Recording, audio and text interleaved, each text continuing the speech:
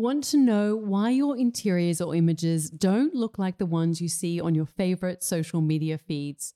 What if I said I could let you know and show you what's missing and how to transform your spaces with clarity and confidence?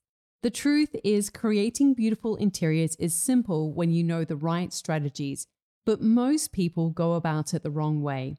This is why I created the Styling Masterclass. It's the only program that simplifies the art and science of styling, giving you the clarity and confidence to take your interiors to the next level and attract your dream customers or clients so you can make your creative dreams finally possible. This is for you if you're an interior designer or photographer, have an Airbnb, a homeware shop, or e-commerce business, and you want your interiors to look like the ones you see in your favorite books, magazines, or Instagram accounts. Come learn how to style using my signature method so you can elevate any interior and create compelling imagery, which is your most effective marketing tool if you're selling a product or service in the world of interiors. Any successful business owner knows that styling is your secret weapon to cut through the visual noise, stand out from the crowd, and grow your business. Styling is something that you don't want to leave to chance. In today's world, images are everything. This is why leading interior designers and architects always use stylists to finesse their spaces for photography to make sure they've got incredible imagery that they can use for their socials and website. Come learn how to make styling not only an essential element, an easy way to create content for your socials and websites, but learn how it can propel the growth of your creative business. If you're serious about creating beautiful interiors and a business you love without struggling in obscurity, this is the program for you. I'm going to share my process and give insights that you're not going to get anywhere else because I've been working as a professional interior stylist for the past 15 years. The Styling Masterclass will give you that clarity and confidence you need to take action and connect with your dream customer or client so you can make your creative dreams possible. Go to nataliewalton.com/next level to learn more and enroll now. Enrollments are open for only a short time, so please, if you're interested and you're ready to take your interiors to the next level, go to nataliewalton.com/next level. Welcome to Imprint, a podcast about creating a home and life you love. I'm Natalie Walton, an interior designer, stylist, and best-selling author focused on a holistic approach to homes. Each week, I'm sharing insights and interviews about the creative process to help you enhance both your interiors and well-being, as well as provide you with the tools and resources to make considered and sustainable choices with all that you create. If you'd like to have more calm and order in your home every day and finally declutter all the stuff that's holding you back, come join the Decluttering Masterclass, where you will join a 21-day decluttering challenge and learn the methods that I use in my own home to control clutter and stay organized. This is the last time the course will be offered at this introductory price. Join today at nataliewalton.com/declutter. Hello everyone, I'm very excited to share today's interview with you. It's actually my first repeat guest, and I couldn't wait to have Jodie back on the podcast because she is such a beautiful soul and has such a grounding presence. And I just always feel better after I speak to her. Her name is Jodie Wilson, and she has come back onto the podcast to talk about her book, Practicing Simplicity: Small Steps and Brave Choices for a Life Less Distracted. It really is a beautiful book. In our first interview, we spoke about her caravan trip around Australia with her family, and she went through a big process of decluttering all her possessions and really kind of evaluating what she wanted out of life. Well, today's conversation is about what happens next, and I hope you enjoy it as much as I do. Thank you so much for joining me today, Jody. It's so nice to see your face and to connect with you again. It's been a little while. The world has been a crazy, crazy place over these past couple of years. And I've really enjoyed this past weekend. I've read through your book and I've enjoyed being in your world and reading your words. It's been really beautiful. And actually, one of the things I was thinking about this morning as I was sort of preparing for, this interview and thinking about your book and your words is that after reading your book, I felt really grounded again, which I know is something that you talk about in the book, about being grounded in nature and in yourself. And it's a really beautiful reminder to reconnect with the things that help you and that really help you connect with yourself and what's important in your life. Now, we have spoken before, and I was curious, I guess one of the big things when I grabbed a copy of your book was that it wasn't quite what I was expecting. Obviously, I knew that you had done this big caravan trip around Australia. I knew, it'd been for a long time and, we had spoken that previously, but it's not really a book about traveling around Australia, is it? And I was curious why you took that approach. Can you share that with us? Yeah, it's that's a lovely response actually, and I do feel really chuffed when people say this really isn't what I was expecting, and a lot of people have been expecting a how-to guide to travel, and it's instead of that, it's prose. And I suppose when I was on the road and when it came time to write a book, I knew that I was never going to write a memoir because who am I to write a memoir and what would I be saying? And instead, I really started to realize both on the road and that really, I really was able to make a lot of sense of the lessons I'd learned on the road when I sat down to write, was that everything I did learn while I was traveling and living in a caravan was not dependent on me traveling and living in a caravan. And they were very much universal lessons that applied to anyone, regardless of whether they lived in the tallest buildings in the most urban settings or rurally on an acreage or in a town in suburbia. And I also knew that the majority of people that read my book don't have any plans to pack up their life and travel Australia in a caravan. And perhaps many of those people could not think of anything worse than living in a caravan with 5 other people for 2.5 years. So I've got a really long-standing readership from blogging since 2008. And as a creative and as a writer, I really did think about my readers when I was writing, and it really helped me. I kind of wanted to feel like I was having a conversation with you and that I wasn't telling you what to do. And I have a really strong sense of my readers and where they are in life, and I think what we all need to hear now, or what we all want to read. And so I realised that the most pertinent lessons that I learned on the road, which was, and I suppose the last few years and that universal uncertainty that we've all been faced with, has really, really forced us to realise that all we can really do is plan for today. Can we make plans for the next week or the next month? Yes, we can. Do we know that they're certain? No, we don't. And so we really do have to focus on today and ultimately find comfort and joy and grounding in connecting with those that we love and connecting with the earth that we stand on. So, that was the process. And it was, the writing process, I loved it and I hated it.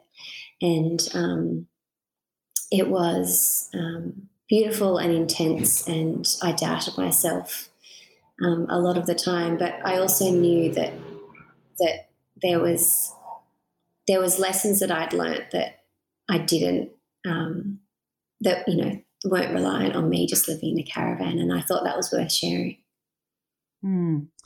I want to talk to you about this writing process, because I write books as well, and certainly for my first book, finding my voice as a writer in a book format was really, really challenging, knowing that this book was going to live on, hopefully, for many years to come. And knowing, I guess, in some ways, who I was talking to, but also you're putting yourself in a position where you're sharing your viewpoint on something.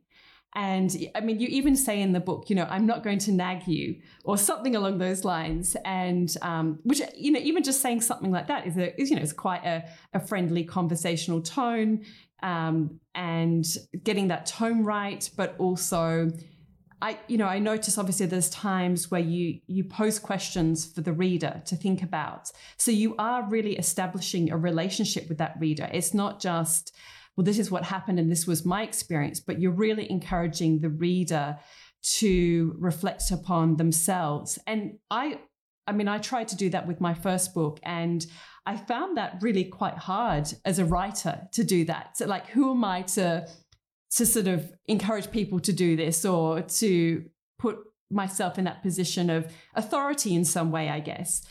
Was that something that you struggled with, or how? I know that obviously you've got lots of experience with blogging and writing, and we spoke last time about Instagram even, and just writing captions and how you keep that conversational tone. So I imagine probably for you that wasn't the hard part, but I am curious about sort of almost changing your position in relation to the reader as somebody with a little bit of authority. Yeah, that's a really good question. And it's something I was very, very consciously aware of, because I did not want to be a simplicity guru or a martyr.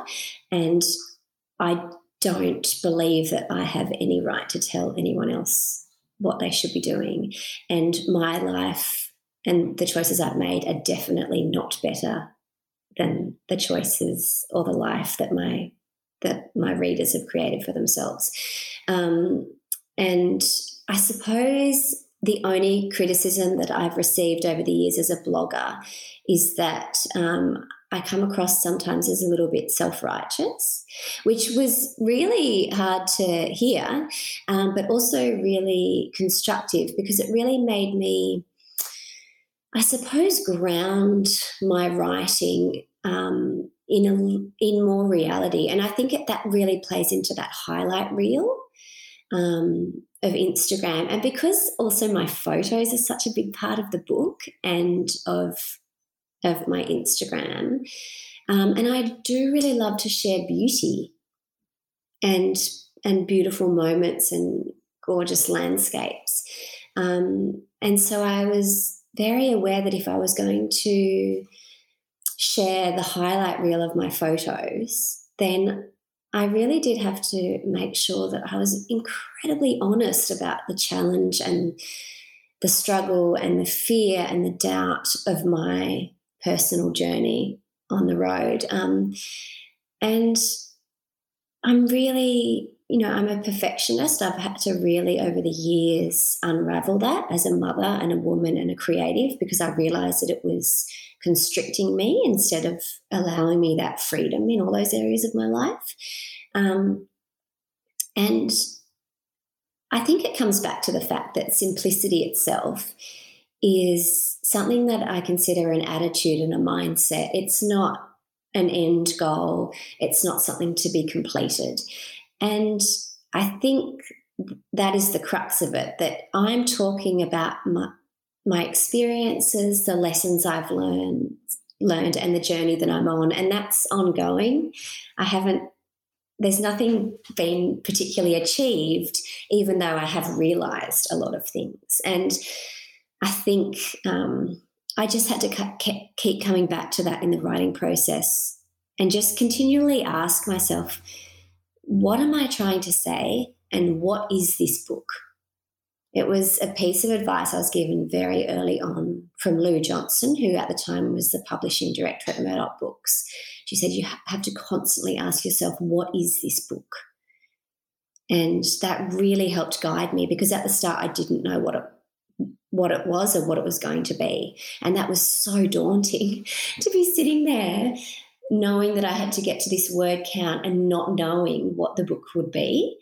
And I really had to trust that it was going to come together. And there were some days that I had a huge amount of doubt and I might have got one sentence on the page, but those days were also really crucial. And this is the one major lesson that's come out of writing this book as a writer, is that sometimes your most productive days aren't the words that get on the page, but they're just sitting in stillness and quiet and letting thoughts marinate and allowing yourself to process thoughts, and also reading a lot of different work. And it might not be related at all to what you're writing. But I think those days, I used to sit in those days very anxiously thinking there is nothing happening here. But I've come now onto the other side and realised that those days are really, really crucial to my writing process. And it was such a joy and it was exhilarating to have those days when I would see the threads coming together. Those, they were connecting, they were starting to connect. And I think they're the days that you live for as a writer, when those themes that you're writing about individually, they find themselves connecting through the chapters. And that was, I think perhaps that's the joy that we all as writers chase. And sometimes it takes longer than others, but I feel like I got there in the end. And that the second half of the final chapter, I connected something that my daughter says with something that Anne Patchett said in a speech that she made. And it was just a really golden creative moment. But I kept my reader in mind, and I maintained my ground as a person when I was writing the book, because no one wants to pick up a book and be told what to do or how to do it, and that the way that they're doing things in their life is wrong. And I really reiterate that in the book as well, in that I really encourage people to make decisions that are good and right for them, which might not be the decisions that are good and right for the next reader. Yeah, and look, by no means am I trying to sort of say that you're trying to position yourself as a guru or anything like that, but I do think that there is this space, and it's the same with people who perhaps have some kind of, little creative business on Instagram and they're trying to share what they're passionate about, because there's definitely this point where you kind of need to stop talking about, I did this and I did that today and because it's like, well, other people don't necessarily care just what I did, and which I guess could be in some ways, if you wrote the book in a very different way, which could be about, and then we went here and then we did this and then, you know what I mean? Like it's not necessarily related to the reader, the reader can't connect necessarily to that, and you do share, in a very honest and authentic way about your story and the struggles that you have had with finding that simplicity in your life.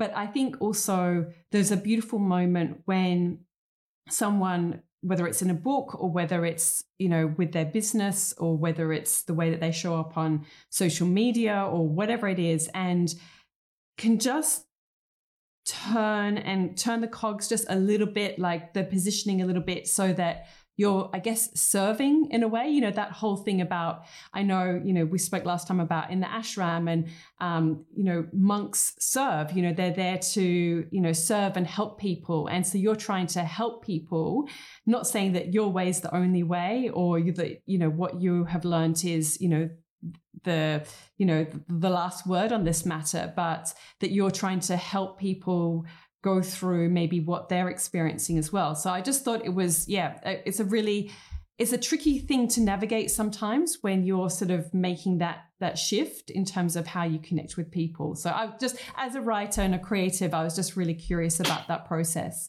No, and it's like, it's such a good question, because played on my mind constantly, and I knew that I did not want to write a book that was a how-to guide or a this is my way or the highway, style. So, it's really interesting that you say that, because I think we need to remember as creatives or as business people, when we're in that social media sphere, that people are following us for a reason.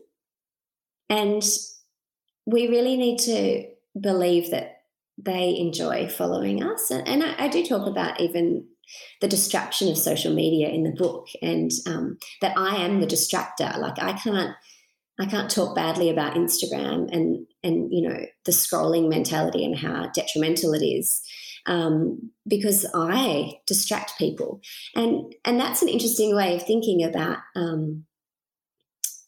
your role on social media, regardless of what that is do you want to distract people in a positive way, or do you want to distract them in a negative way?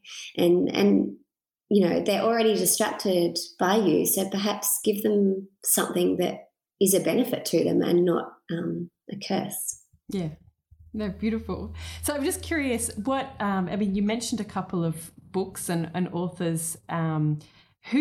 Which books inspired you while you were writing this, or which authors? Annie Dillard, The Writing Life, and I actually quoted her in the book, in that she says, the way we spend our days is the way we spend our lives.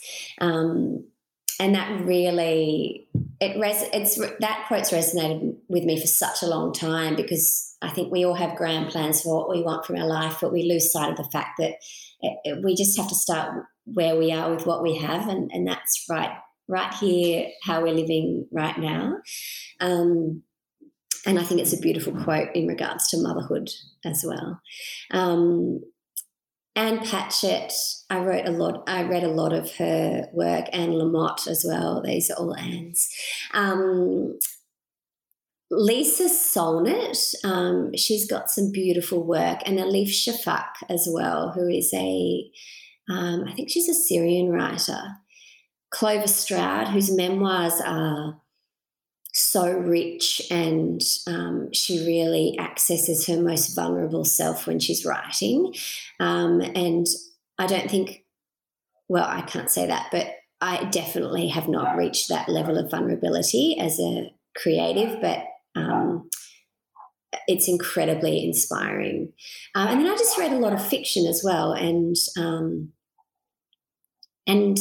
I read things like gardening memoirs, and there was a gardening member, and I can't for the life of me. And these were things that I just picked off the library shelf, because we were living in the caravan, and so I couldn't have a lot of books with me. So I wrote a lot of this book in the library, and when I felt like I needed to stretch my legs, I would just get up and I'd browse the shelves, and I'd just stumble upon these books. So it was a very, I found them very intuitively, and sometimes I feel like they found me, because they were just what I needed to read at the time. But this gardening memoir that I read was about this political journalist who lives in Sydney, and she's got a very small garden, and it was just this tiny memoir about the seasons and her garden and her life, and it was just really beautiful, and it was a conversation with the reader, and perhaps that really planted the seed for my own approach to writing a conversation. Okay, I've got to ask you one more question about the writing process. As you can see, I'm fascinated and love hearing about this. And I've done one more book since here. Like, I'm just in the editing stages of that next book, which was an entirely different process. But interesting. Yeah, because I wrote most of my first two books in libraries as well, so I can really resonate with that as well. It was the one place that I could kind of have the peace and quiet with, having had 4 children at home. But I wanted to ask you about that. So did you have a certain time of day that you would try and write? So this is about your writing process. I think carving out time as a mother, as a creative, to actually get it done, to get the work done can be very, very challenging. how did you go about actually doing that, carving out that time? Was it like you did a certain number of hours a day, or did you like do more like in a 3 days and then you would have a break? Or what was your writing process in that regards to getting it done? I did 4 to 6 hours a day, every day for 4 months. So I had a deadline, and I just have this creative stubbornness that I don't let anything get in the way of. And when I'm at the end of the process, it's actually quite exhausting. But I can see that I've really put my all into it. But I would often do an hour in the morning before everyone woke up in the caravan. So I'd be typing in the dark of the caravan, and then I'd spend 4 hours in the library. And then I would often do an hour in the evening or the afternoon. But what was really fascinating to me is that because I had dove into this book. I dove into the process. And so I'd be like stirring the curry at night, and I'd be like, oh my gosh, there's a sentence. And and everyone knew that if I'd suddenly put like the wooden spoon down and I was running, like, don't interrupt me.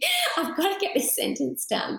And I just lived and breathed that book for that 4 solid months of writing. And I thought about it when I went to sleep at night. I thought about it when I woke up in the morning. It was everything I thought about. And I didn't really do anything else but writing and family stuff in those 4 months, because I really, I was very dedicated. And I've since done another book, and that was it's been a very different process. It was a much more formulaic process, and it was a much longer process, but that required the same amount of creative stubbornness and just downright dedication. And I just leave everything else, and I've been very, very privileged in that Daniel has been the stay-at-home parent. He's been the full-time parent, which hasn't come without sacrifice either, because it means we're living off one small creative income. And so we have to be frugal. But I also knew that I couldn't dive as deep into the writing process. I probably wouldn't have got it done. And if I had got it done, it would have been a whole lot more stressful if I didn't have him in that role. So yeah, that was a choice we made together, and really, really grateful to him for carving that space for me. And did you have to say no to any opportunities during this period? Because I know you in the past have worked with, say, clients where you're doing photo shoots or you're creating content for them or other things. Did you have to kind of say no or make any of those decisions along the way? Or do you think because you were in the caravan anyway, you'd already cleared the decks, as it were? Yeah, I think so. And because I was in Tasmania, I was writing it at the end of 2020, beginning of 2021. And so COVID was still, very much, it wasn't in Tasmania as much. Our borders were closed. And so there was the freedom here, but elsewhere there wasn't that same freedom. And so, people weren't reaching out to me for photography. And to be honest, I would have said no anyway, because I just wanted to really dedicate myself to this and get it right, because I knew it was a privilege to have the book contract in the first place. And I, in times of anxiety and doubt, I just kind of reflected on the gratitude of that. And I say in the book that anxiety and gratitude kind of can't exist in your mind at the same time. And that really, that really helped guide me when I felt like I think you go through pits. Well, I go through, phases as a writer, whereas, you do question your worth as a writer and as a creative. And it's a big process. It's a big personal process, isn't it? Oh, I have so much. Yeah. I mean, I just know with myself, I was so much in my head the whole time about the writing process, who I was writing for, and I just agonized over so many of those things. And, you know, is this good enough? It's not good enough, you know, all of that stuff. And, yeah, it's this is a shit chapter. This is such a bad chapter. I remember saying that to Daniel, and he's like, it's actually quite good. He read it. No, it's quite good. And I'm like, oh, it's so bad. What was I saying? Yeah. And it's interesting. You know what's fascinating to me is I read back some of the book now, and I cannot for the life of me remember writing that bit, remember the process to getting to that bit. And isn't that's just fascinating to me, that I can't remember writing bits of the book that I've written, which shows how deep I was in that writing space. Yeah.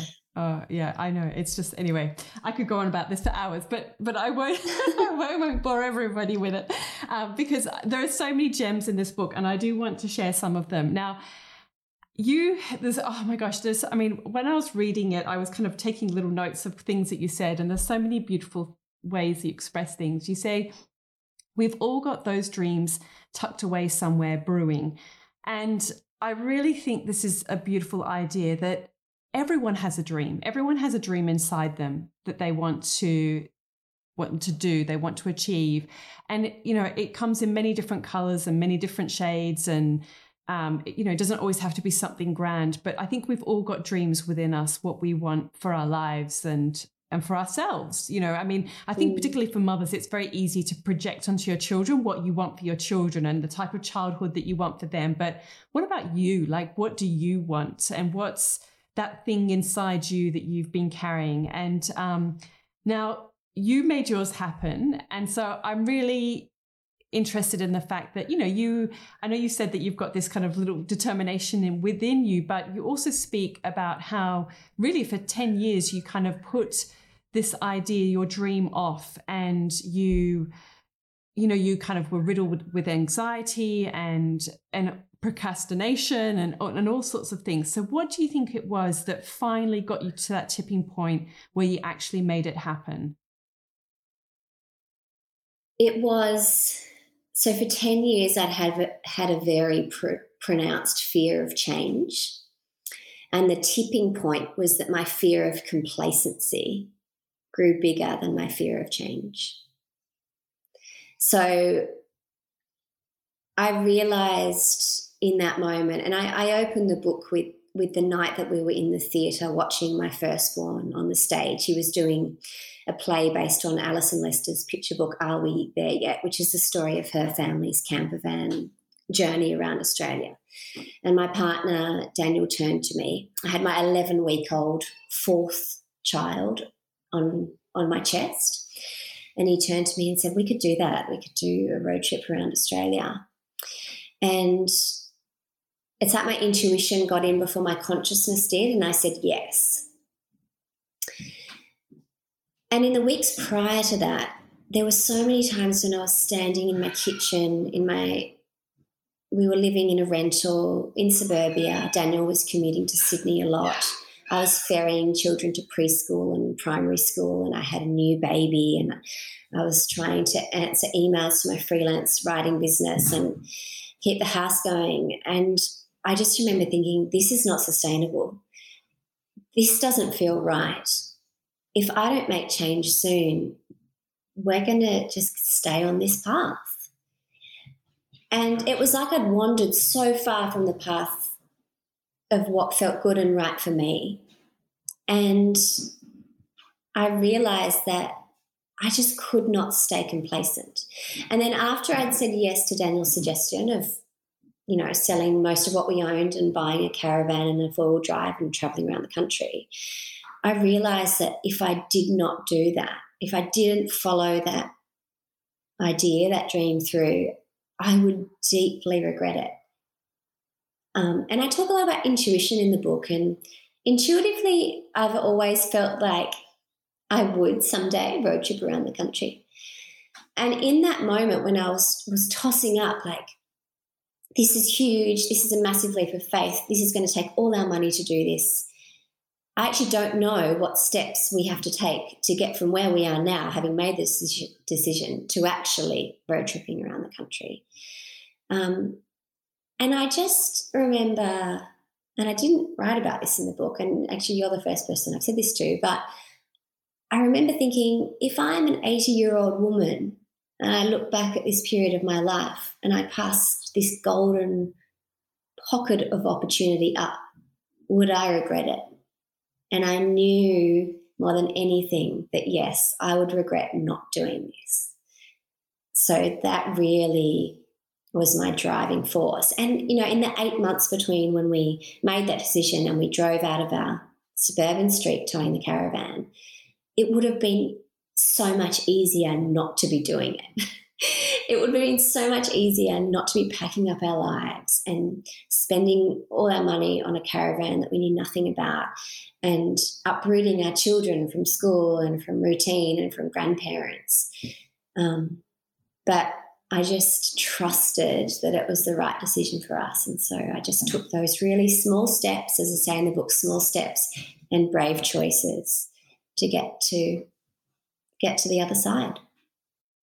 Yeah. And you say that we get to write our own story.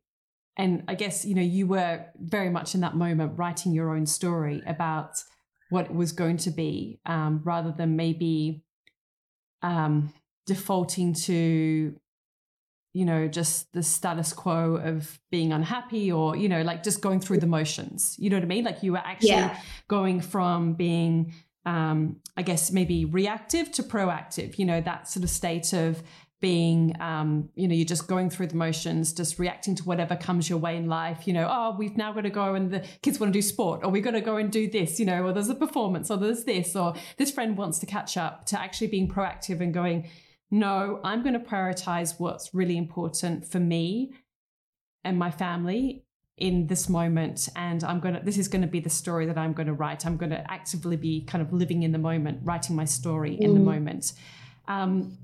Is that what you mean when you say that we get to write our own story? I think it is, but I also need to recognise that I'm saying that as a white middle-class woman with the privilege of that. And that was very, very, I was very, very aware of that when I was making those decisions to travel and also writing the book. But I also believe that with that privilege comes a responsibility to make choices that bring about change. And I think part of the reason, well, I know that part of the reason why we did decide to travel was to prove to our children that they didn't need a lot to live well.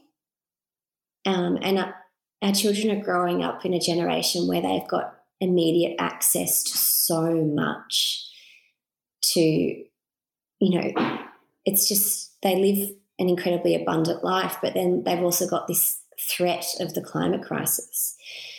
And so it felt like my responsibility as a parent to take them away from a school that was in quite an affluent area, even though it was in a public school where international holidays were the norm, and, you know, every child had an iPad at home, and extracurricular activities kind of were a symbol of success. And I just wanted to take them away from that and just let them play freely. And we never travelled to tick places off the list. It wasn't a bucket list trip. It was just an opportunity to spend some really quality time with our children without obligations or plans or school bells or diaries full of appointments. And that was a lesson for me as well. I really craved the boundaries of living in a small space. And, you know, I talk about it was a new level of less. It was a new level of simplicity to live like that, where we had to really consider the weight and the size of the purpose of everything that we carried with us. So, you know, there were so many factors, but also it was recognising that, yes, I have every right to and every opportunity to write my own story, and I should really, really be grateful for that, and also grab it by the horns and run with it, you know. I wasn't going to let it pass me by. Yeah. And it's like, I guess that kind of idea of, if not now, when, like we can Yes, so yeah. often put things off, and our dreams, and however simple, they might be, like for somebody, it could be to write a book, and that's not, I mean, of course, I completely agree with what you say about privilege. But, a notebook and a pencil, like that might be somebody's dream within them. And I think it can be so easy, no matter where we're at, to kind of make excuses for ourselves. And I always remember reading the words of Viktor Frankl, and he was in a prisoner of war camp in Germany, and had lost all his family, and had everything stripped away from him. And he said, the one thing that they can't take away is my freedom to choose, my freedom to choose what I think and what I believe. And and even that's believing in yourself, that is a choice, isn't it? Yeah, I mean, it's so, it sounds so simple, and yet it's so hard to do sometimes, to sort of, to really listen to yourself and what you want, and kind of have that freedom to believe in yourself and believe in your dreams and what's important to you. And it's about perspective and priorities. And I talk a lot about perspective in the book, because when, we ended up spending so much time in nature, because when you live in a small space, you just naturally gravitate outside. And in nature, regardless of whether we were deep in the desert or on the coast, there was perspective there. And all those small worries that I had, and those small distractions as well. And it's those small everyday distractions that really do accumulate to pull us away from a path that we really want to be on.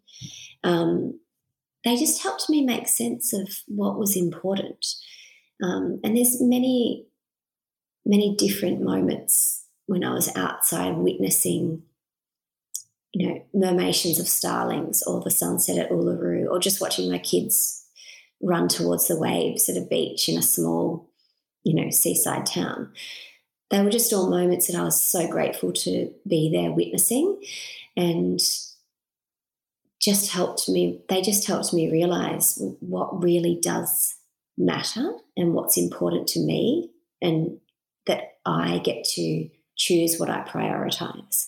And it's interesting that you say, about the pencil and the notebook, because 6 months before I started writing this book, and I think I spoke about this, I touched on this in our first interview, is that I realised that I'd lost the ability to write long form, because I've just been writing captions for Instagram. And so I just made myself hand write pages, like 3 to 5 pages a day. And sometimes I had no idea what I was going to write when I sat down, but I just wrote. And it was just that, those daily habits do accumulate to become so much bigger. And that's why I say in the book, start where you are with what you have. Grand change doesn't come because of some big decisions that come from the small choices that we make each day. Yeah, and on that note, I think I was really fascinated as well that, obviously you set out on this trip, and I'm kind of curious about what your hopes were at the start of the journey. I mean, you said a little bit about with your children and what you hoped for them to get out of it, but perhaps, that you didn't want to, you had this opportunity and you didn't want to let it go, but what were you actually hoping for with this trip? And how did it turn out in terms of what you were expecting? So I'm really kind of interested in that idea. And then also that you found happiness, and maybe this is the answer, I don't know, but you talk about finding happiness in a field in Mole Creek, like out of all the places, that when people talk about doing a trip around Australia, and you think about the Great Barrier Reef and Uluru and all of these things, and you say that just standing in that field was your kind of moment of finding happiness. But maybe you can just start with, like, what were actually your hopes, or what do you think you were expecting out of this trip, and was it different at the end of what you thought it would be? That's a really good question, because I actually didn't have many hopes, and I didn't know what to expect, because we'd never caravaned or camped before, which is hilarious. But I think I just wanted to get to that other side, because the preparation was so big and so arduous, and I talk about that in the book in chapter 3, just what that process was like to pack up the house and actually get on the road. And I think mostly I was just hoping for time without rushing an obligation. I really felt the pressure of obligation at that point in my life before we left, of just having to be in so many different places and to always feel like I was just chasing and I was just trying to play catch up. And it wasn't good for me, like my physical body. I was just always in a state of overwhelm and anxiety. It wasn't good for me as a mother. I was, screaming to get kids out the door every morning. And I'd just collapse into bed at night exhausted, having really, just felt like I was just on this treadmill. And so I just hoped for a little bit of breathing space is really what I hoped for. But what I didn't ever anticipate was the fact that by spending so much time in nature, often barefoot, I got grounded and nature became a salve for my anxiety and overwhelm in a way that nothing else ever has. And I really deeply understand now the contentment and the joy of living with few obligations and few plans and few distractions and being able to find that comfort and that connection in the ocean or on a bush track or just on a grassy field in a park under a gum tree. And all those places can be found regardless of where you live. And, countless studies have been done across the world about the fact that nature is incredibly beneficial for our mental and physical and emotional health. I'd read those studies before I left, but I never, ever anticipated that it would have such a profound effect on me. And there was one day, I used to be someone that really cowered from the wind. I would get very agitated in windy situations, I'd get very anxious and headachy. And I realised there was one day at Uluru where it was really dusty and dry and windy. And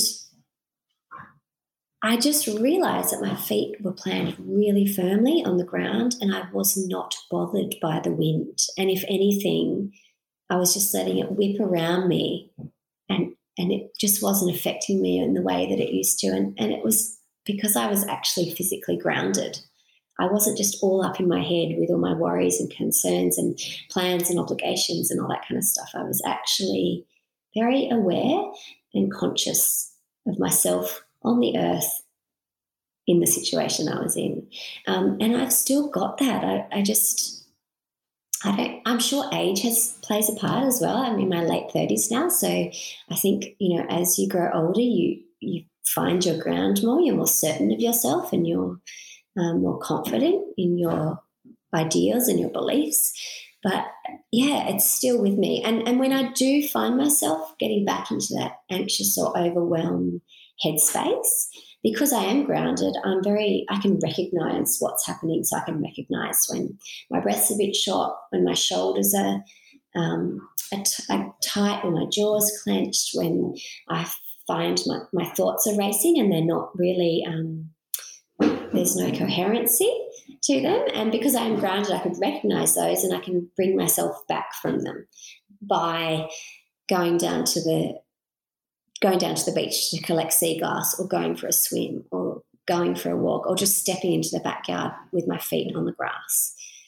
Just all those little things I've learned that are actually really powerful. I've just unclenched my jaw. Swallow to relax your tongue.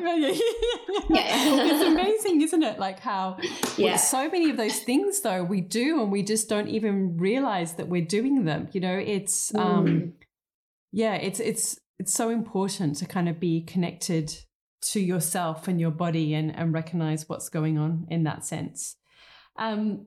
So I guess I think one of the things that many people might be wondering and thinking is that obviously, it's easy to, it seems easy anyway, to kind of to sort of find this level of simplicity in your life when you are in a caravan and you're on the road, and I know as you've just said, like, you know, people can live in a city and can go to, you know, there's lots of beautiful parks in cities or lots of areas. I mean, you know, I've lived in also, like, I remember even when I was in inner city Sydney, I went to Sydney University, which was like 2 streets away, and they've got beautiful gardens and parks in the university, and I would go there, and I used to love kind of walking through there, you know. So there's always somewhere that you can find, even when you're like right in the heart of a city. But how do you think that people can achieve simplicity in their lives when there are particularly like when there's big things, like, you know, we spoke last time about decluttering, and you talk about it in your book in terms of like this big process to go through, like a mammoth task. And even writing a book in some ways is a bit of a mammoth task. And, you know, sometimes life throws lots of challenges at us and throws things at us. So how can we kind of find simplicity in those moments? Or do we just have to go with the ebb and flow of life? I'm just wondering about, you know, how do you strike that balance between like the demands on your time, but also embracing simplicity?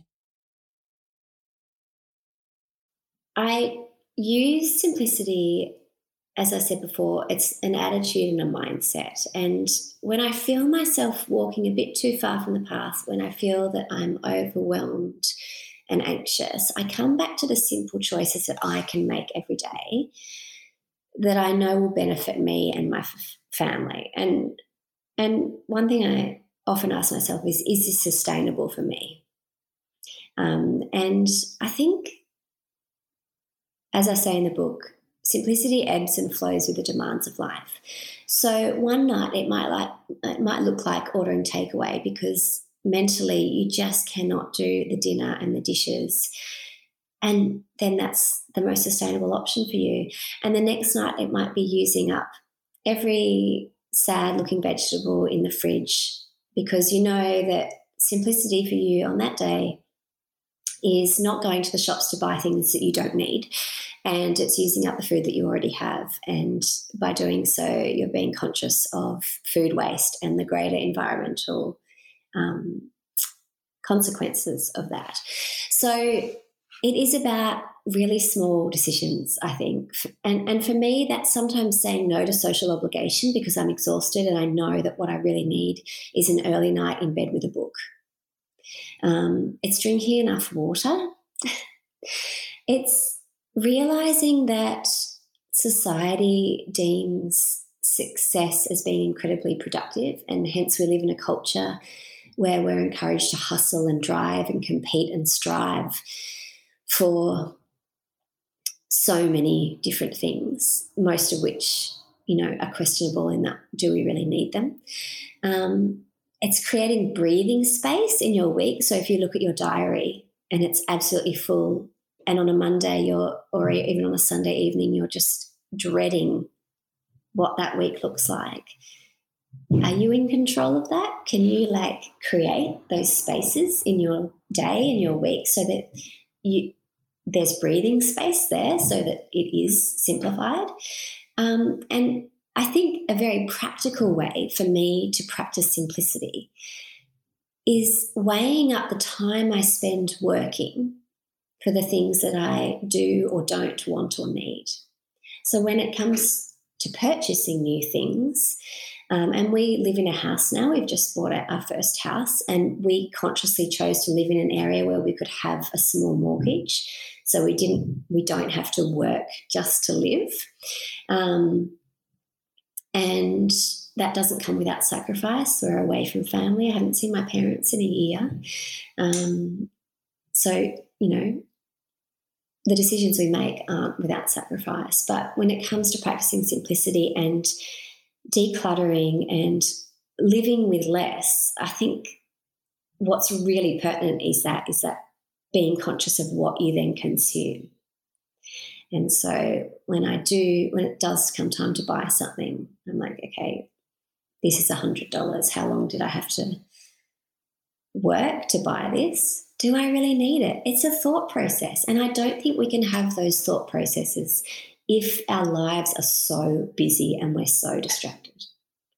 And so by creating that breathing space in our week, by saying no to obligations, saying no to plans, and recognising that they're really sustainable choices for us, we create those opportunities to simplify even further.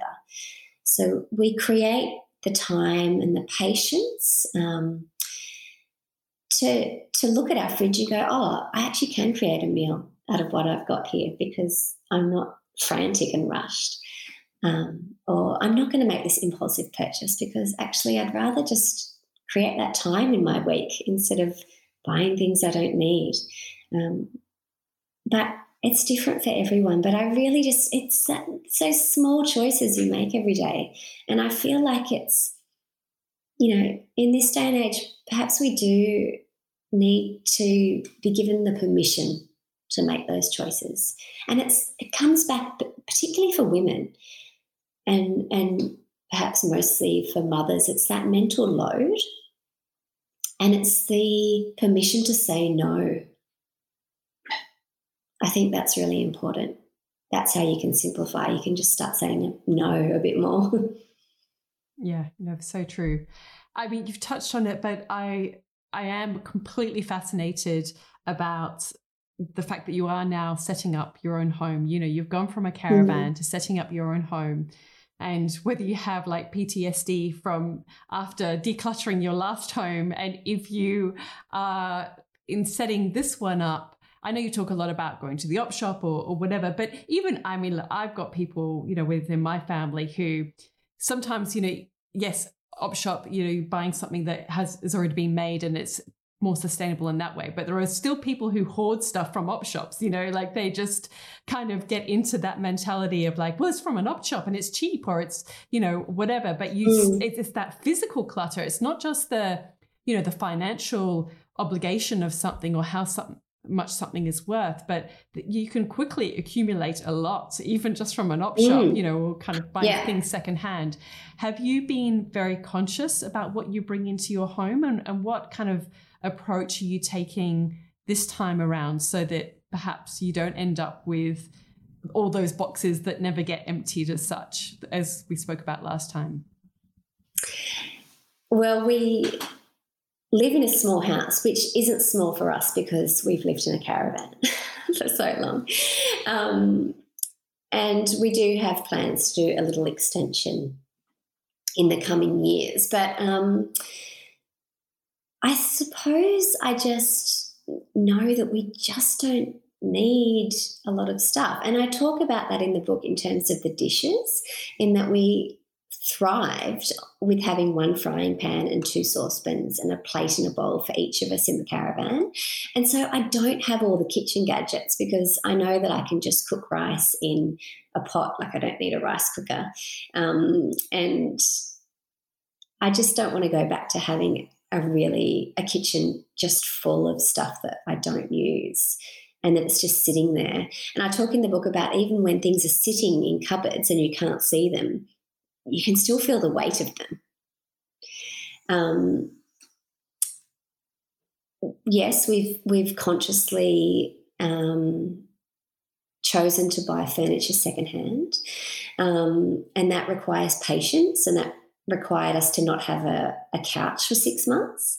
They're choices we made, but at the same time, now that we own a house, which is like a 1950s bungalow, and it's gorgeous and I love it, and it's made so well. It's got beautiful hardwood floors and it's been made with a lot of love.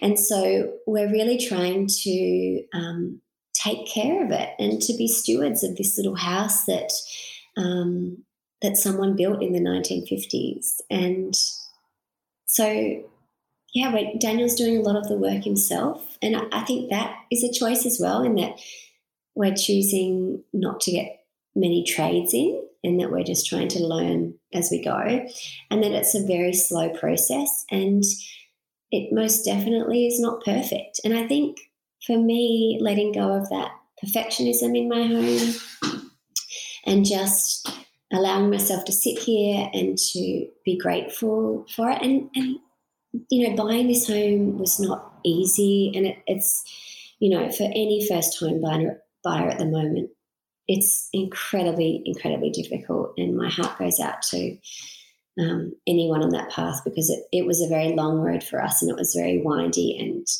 I really doubted at times whether we'd get here.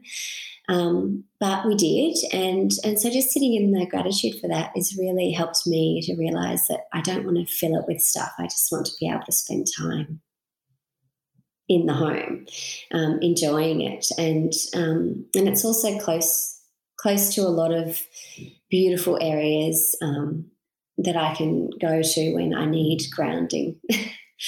So they were all conscious choices, and it was a very conscious choice also to live walking distance to a town, because we really loved that experience when we were on the road, where we were parked up in a little town and we could walk everywhere and we didn't have to get in the car for a week. So we've made the conscious choice to live in a town, and so that we can walk everywhere. Does that answer your question? I feel like I'm like mumbling. Yeah, no. That's all good. You know, part of the title of your book is about living a life less distracted. What do you mean by that, I guess? And you touch on like social media, which we did, you know, previously, and I think that's a huge one for so many people.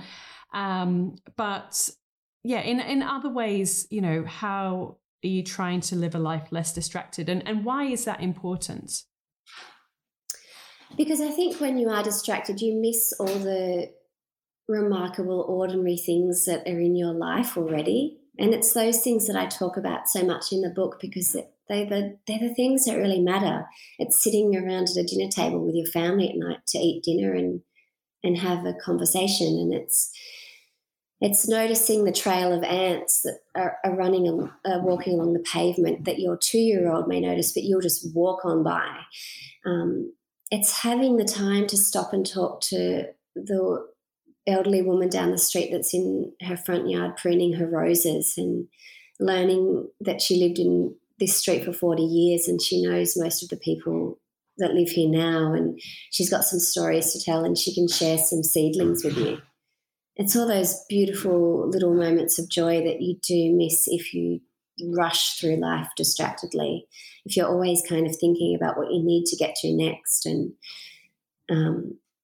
that's how I practice it. I practice it in the fact that we have chosen to live in a place where I can walk to the shops and the library and the school, and that I don't have to get in the car to do that. And so that I'm spending more time walking and noticing those beautiful things that are surrounding me.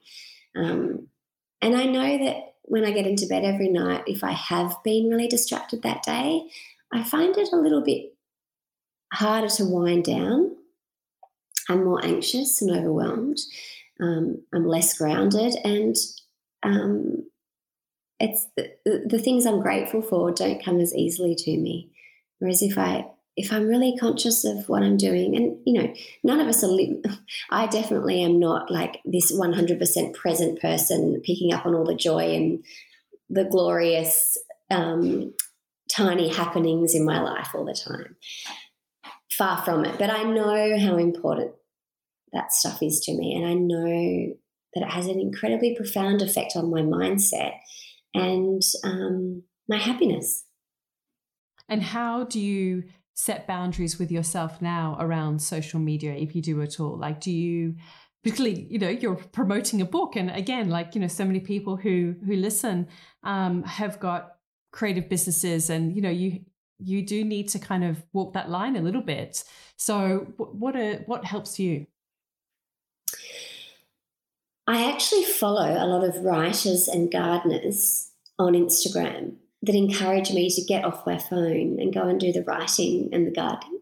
So I very consciously curated who I follow on social media so that they do encourage me to actually get off the phone and go out and do the things instead of scrolling.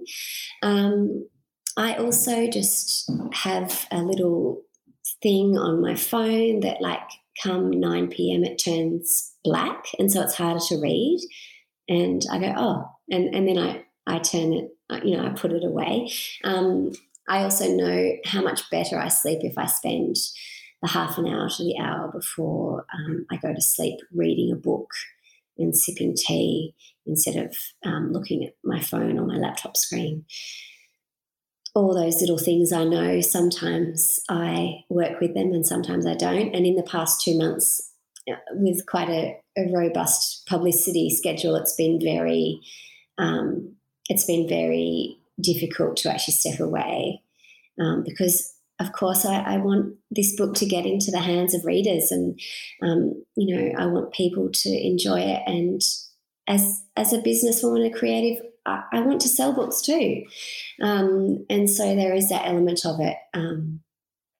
But I also know that I miss conversations with my children, and I miss them telling me about school, and I miss them showing me the drawings that they've just done if I am on my phone. So that's never a good feeling, and I don't want to have that feeling often. So I just make sure that there is a time and a place for it.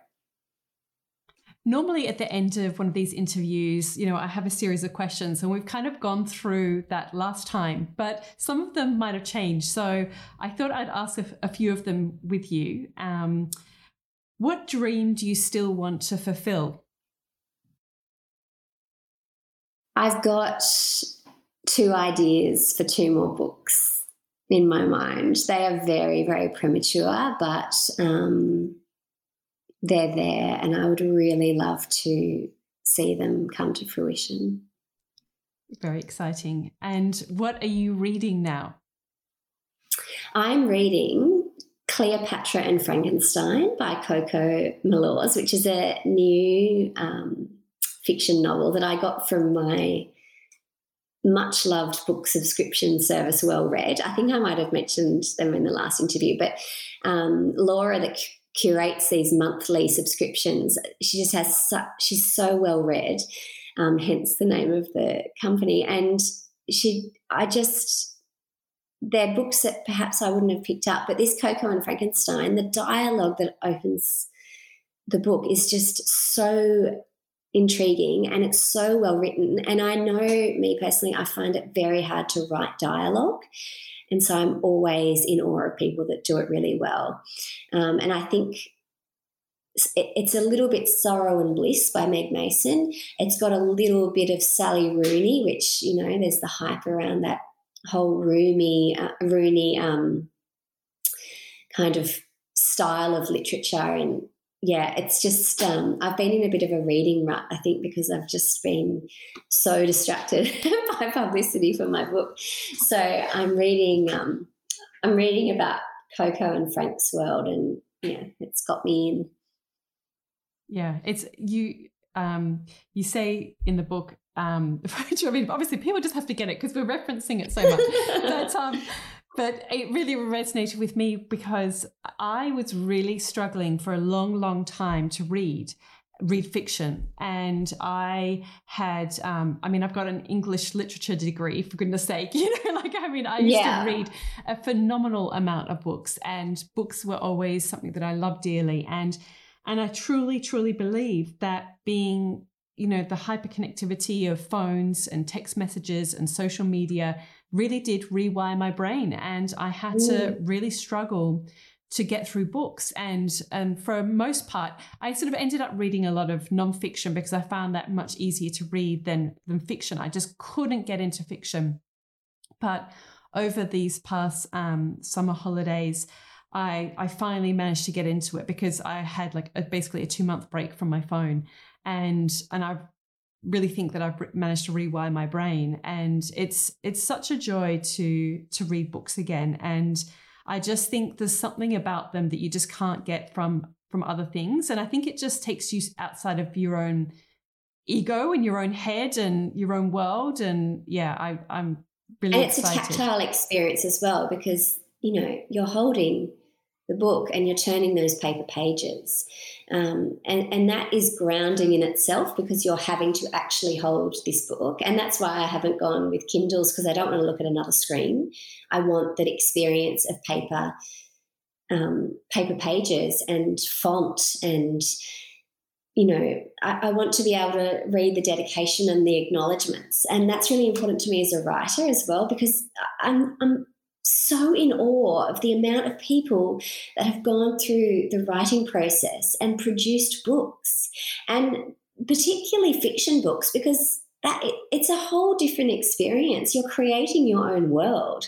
And yeah, I'm in awe of writers generally, and I just have so much respect for people that have that tenacity to continue on writing and to get to the point where their book is on a shelf in a bookstore. And it's just joy. I love books so much, and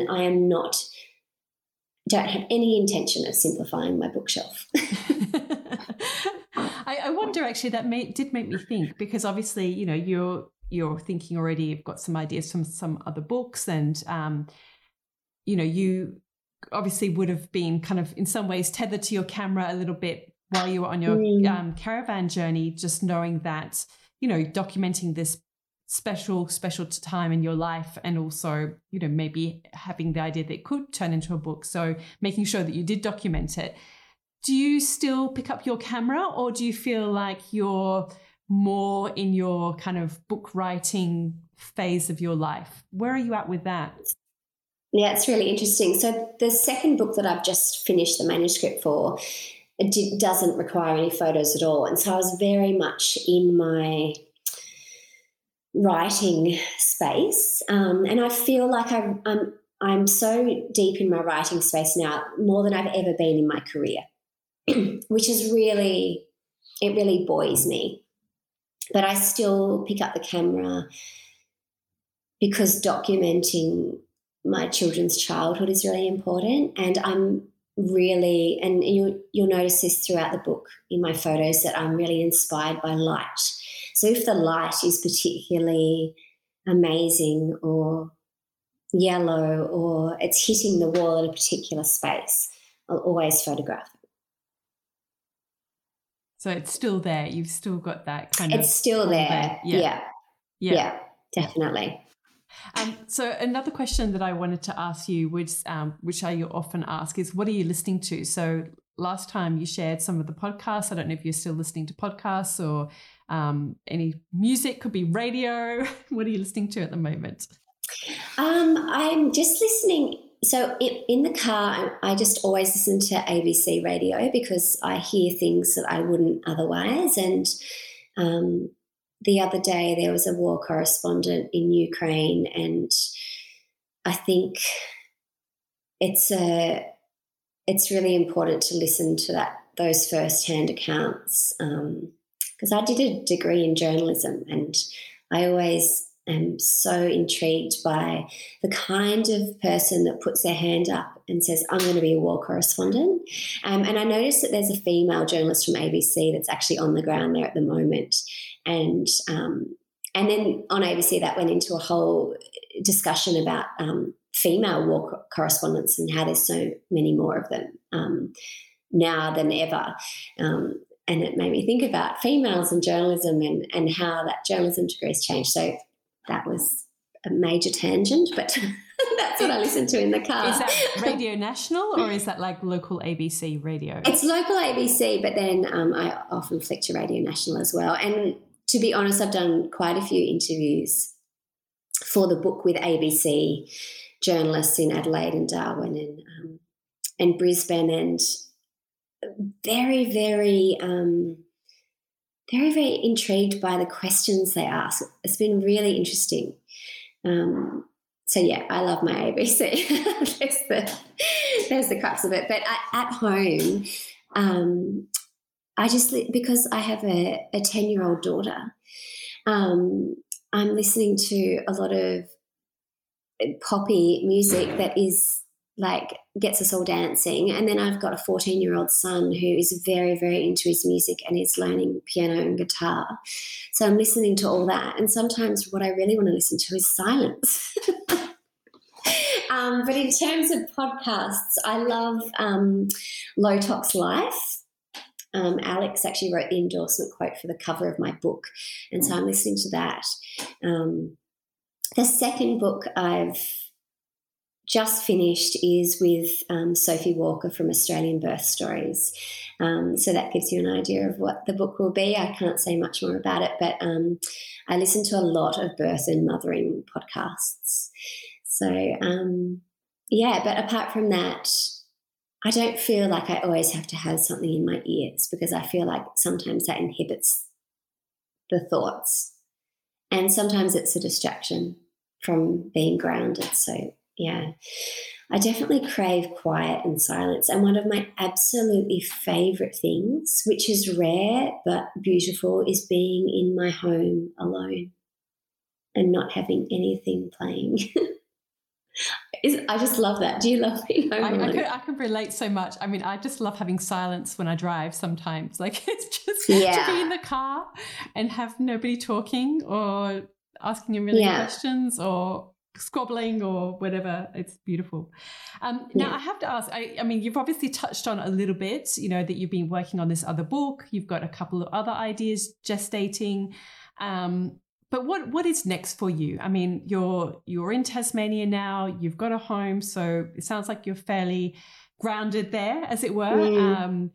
What is, like, I'm not saying that you give me your 5-year plan, but like, I don't know, you probably don't have one, but how do you, like, what are you working on next? Will you go straight into trying to work out some of these other book ideas after you finish this one, or is there anything else on the horizon? So the book I just finished is actually quite big, and so we've got quite a massive editing process ahead of us to get it right.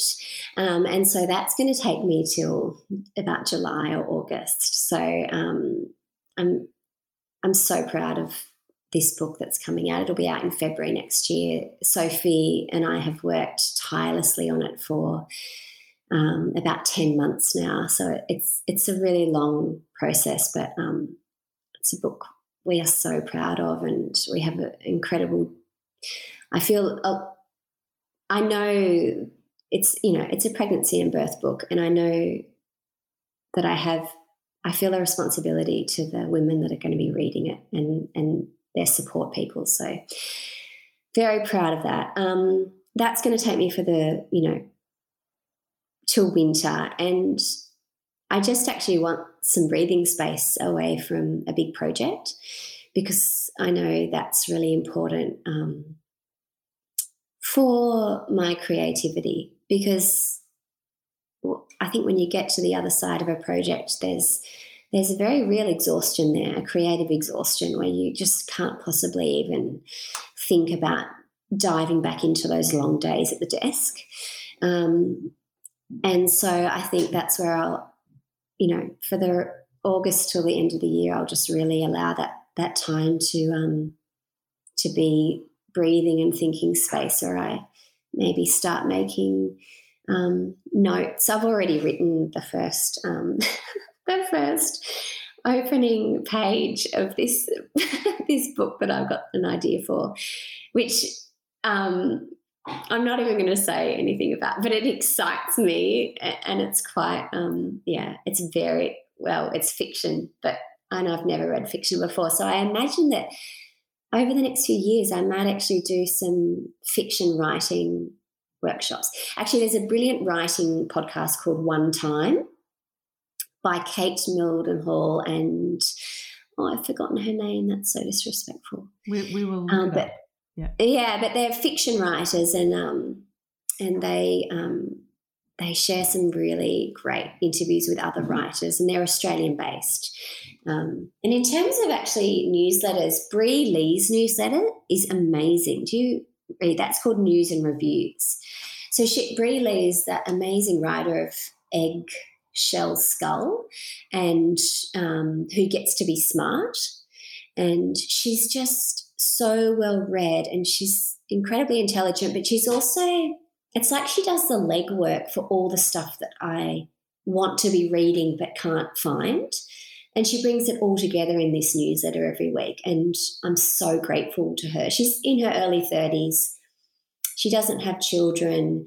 She's very, very engaged in a lot of areas of the Australian writing sphere and the Australian social justice sphere. So she brings all of that together and just, I'm just really grateful every week when it lands in my inbox, because I just, it's stuff I want to be reading, but I don't have the time to find. Yeah, oh, great. Have to look it up. Yeah. I mean, I can completely relate to sort of needing that headspace. And I think that is literally why I had 2 months off pretty much over summer, because I was working on 2 books last year, and with all which involved photo shoots as well, and with all of the lockdowns and the this and the that and the stop and the start, it was so mentally exhausting. And that's why I had to put the podcast on pause, because I just couldn't, if I'm doing something, I need to give it my full attention. And and I think it is important to just kind of have that time where you just like get back to yourself, you know, your natural rhythms. And yeah, I can completely relate to that. And also I take complete solace. One of the books that I did read, because, you know, obviously everybody in the world has read it, which is like Where the Crawdads Sing. Because I was like, okay, I've got to read this book because everyone's reading it. But I was so inspired the fact that she was 69 when she wrote her first novel. I know. How amazing is that? So it's so amazing. It's about to be, it's about to be made into a movie as well. So yeah, I mean, I always wanted to write a novel, and then I sort of had to put that little dream or idea on the shelf, because I think it just wasn't, you know, I think it's important to recognize within yourself that sometimes something is not right for you at a particular point in time. And I don't know if I will, but I mean, that little now I'm reading more, that little kernel is kind of sort of gestating as well a little bit. But I mean, I still don't feel like I'm right for it. You know, I think you've got to be in a particular headspace, but it is so inspiring when you hear stories of that, people who later on in life can do those things. And I think it's really important to note that a lot of novels, they take 5 to 10 years to get written. They're not, you know, it's not like a quick turnaround like a nonfiction book often is. And so, you know, these writers live alongside their characters for a really long time. And I think that's incredibly beautiful. Well, I'm very much looking forward to seeing what you do come up with and following your journey. And maybe 5 to 10 year plan. Yeah, that is the 5-year plan. It's not coming out in the next year. But it's always so delightful to talk to you. And whenever I speak to you, I always come away feeling so calm, and like it's just such a beautiful feeling. And I think that your book really gives people that experience as well of really connecting to themselves and what's important, and not being in such a rush, or not being so distracted, or, you know, kind of putting all the noise of the world into your own head, but helping you find, you know, the voice within you. So I highly encourage everybody to read the book, whether it's at your local library or grab a copy. And I really appreciate you taking the time to come and share more about it with us today. Oh, thanks for having me, Natalie. I've loved talking to you. Thank you. All of the links and info for this episode are at nataliewalton.com/podcast. Thank you to Jaeger Media for producing this podcast, and I would like to acknowledge the people of the Bundjalung Nation where it was recorded, and pay my respects to elders past, present, and emerging. I look forward to connecting again soon. I'm Natalie Walton, and you've been listening to Imprint.